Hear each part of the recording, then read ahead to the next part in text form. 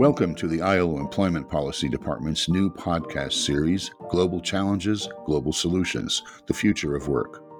I'm your host, Tom Netter, and today we'll be discussing the impact of digitalization and technology before and during the COVID-19 pandemic on the future of work in the areas of informal employment and public employment services.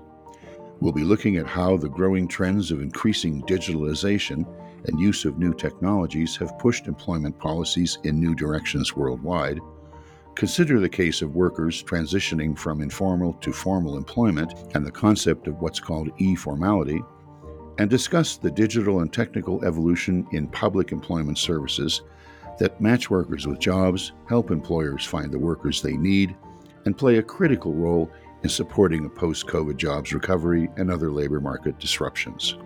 Here with me today to explain the opportunities and also the challenges that are emerging in this relatively new digital and technical world are two ILO Employment Policy Department experts, Vicki Lun, Technical and Program Officer in the Transitions to Formality Unit, and Michael Mwasikakata, Head of the Labor Market Services for Transitions Unit.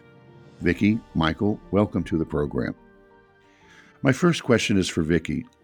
Can you provide an update on developments in the move to e-formality and how increases in digitalization of the labor market may challenge the notion of decent work as informal employment increases? And also, how many workers are we talking about anyway? Thank you, Tom. We are talking about 2 billion people in the informal economy, representing more than 60% of the world's employed population. These workers face different consequences, including lack of social protection.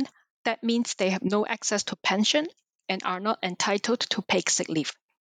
Lack of rights at work, such as freedom of association and right of collective bargaining, and also lack of decent work conditions, including safe workplaces in compliance with occupational safety and health. And when we talk about e-formality, it refers to applying digital technologies to support policy design and implementation or supporting transition to formality. And technology can support transition to formality through 3 drivers, including creating formal employment, formalizing informal workers and enterprises in their current situation, or we can call it in situ formalization, and also preventing informalization of the labor market.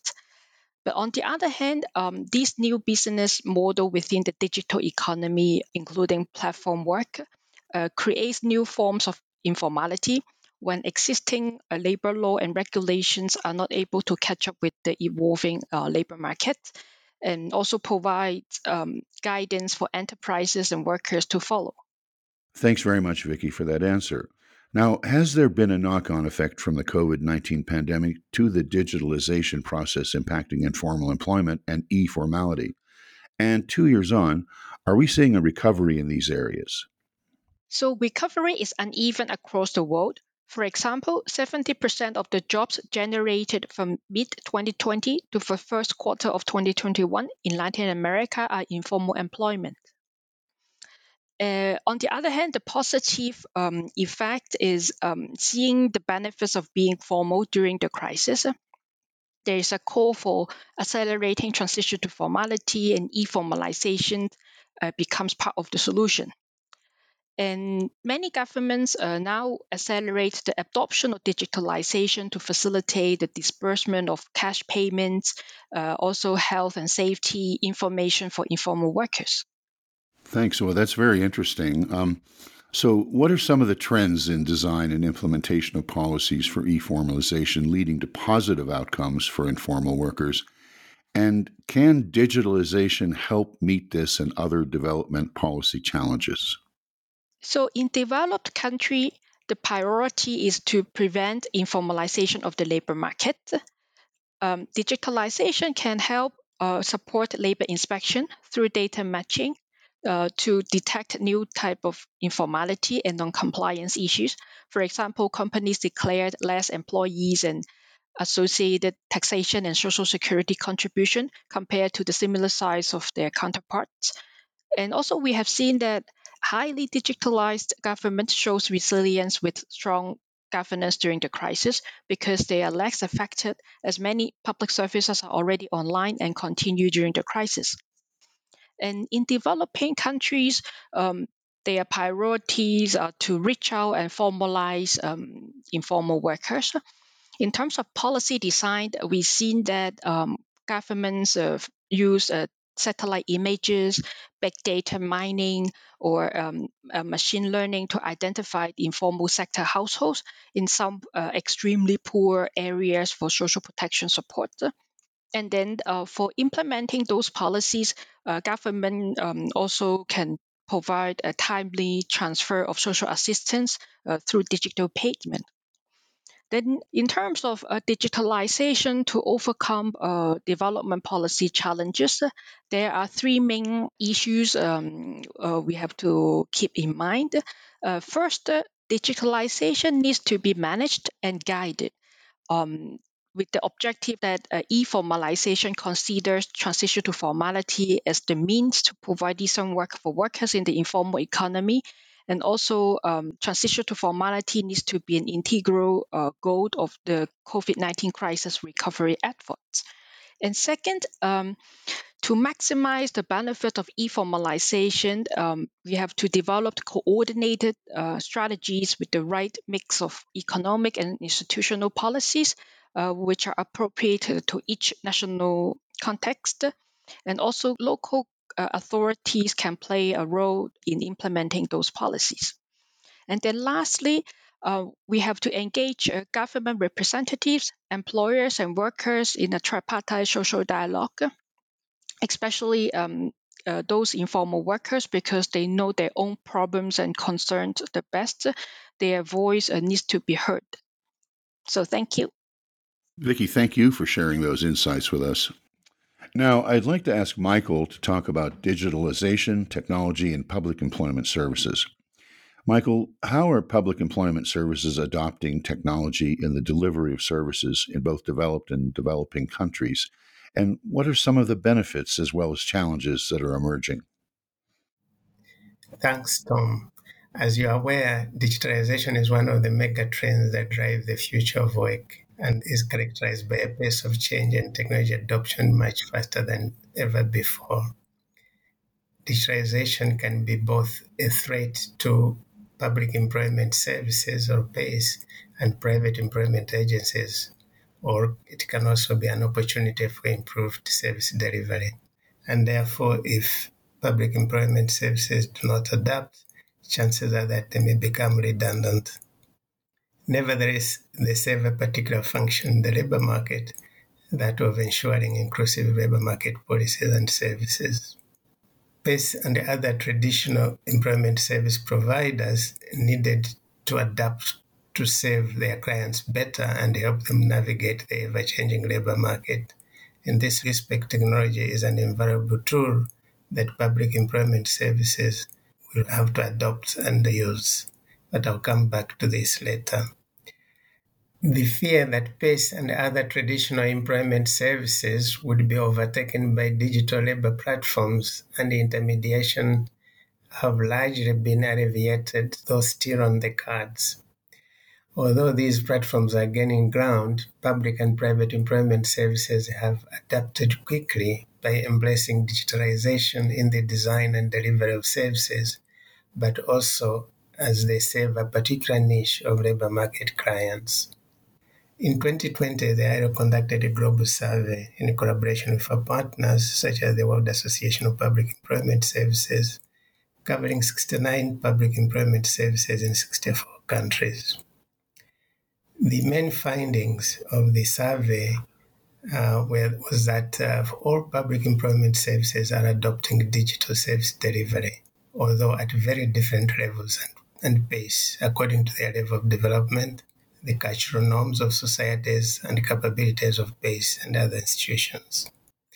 Second, public employment services in advanced countries that tend to be more mature, have better capacity and digital infrastructure, have adopted more complete digital service provision, including use of artificial intelligence and competency-based matching. This has been accelerated by the imperatives of the COVID-19 pandemic. Third, and contrary to expectations, is an interesting finding which shows that face-to-face delivery of employment services is not going away, certainly not anytime soon. The reason is that employment services are supposed to respond to the needs of clients, and there will always be clients that are behind in terms of access to digital technology or the skills to effectively use it. Indeed, the survey found that 28% of base had adopted predominantly technology-based service delivery, 52% had a varied mixture of both traditional and tech-based, while a significant 20% had predominantly face-to-face delivery models. This included highly developed countries such as Australia. The ILO's policy message to all public employment services and policymakers in this respect is that while technology is a great and probably inevitable asset for improving service delivery and can help developing countries to leapfrog their services, it is always important to be realistic and choose a strategy and technology level that match with the level of digital infrastructure. And also, it is important to understand the capabilities of the public employment services and also the population in terms of access and also the digital infrastructure that is available to them. A clear and effective strategy, therefore, needs to be put in place to help those that either do not have access to services or lack the necessary skills. As we have seen already, a mixture of service delivery channel is always recommended. We have published recently a report on the survey, which is called the Technology Adoption in Public Employment Services, Catching Up with the Future, which can be found on our website. Okay, Michael, thank you very much for that. Now, how can the growing application of digital technologies better diagnose and service the specific needs of certain groups, such as young people, ethnic minorities, people with disabilities, and others that need it most? And how can we address the barriers they face and ensure that they aren't left behind by the side effects of adopting new technologies? Tom, this is a very important question. Public employment services exist to ensure labor market equity and inclusiveness.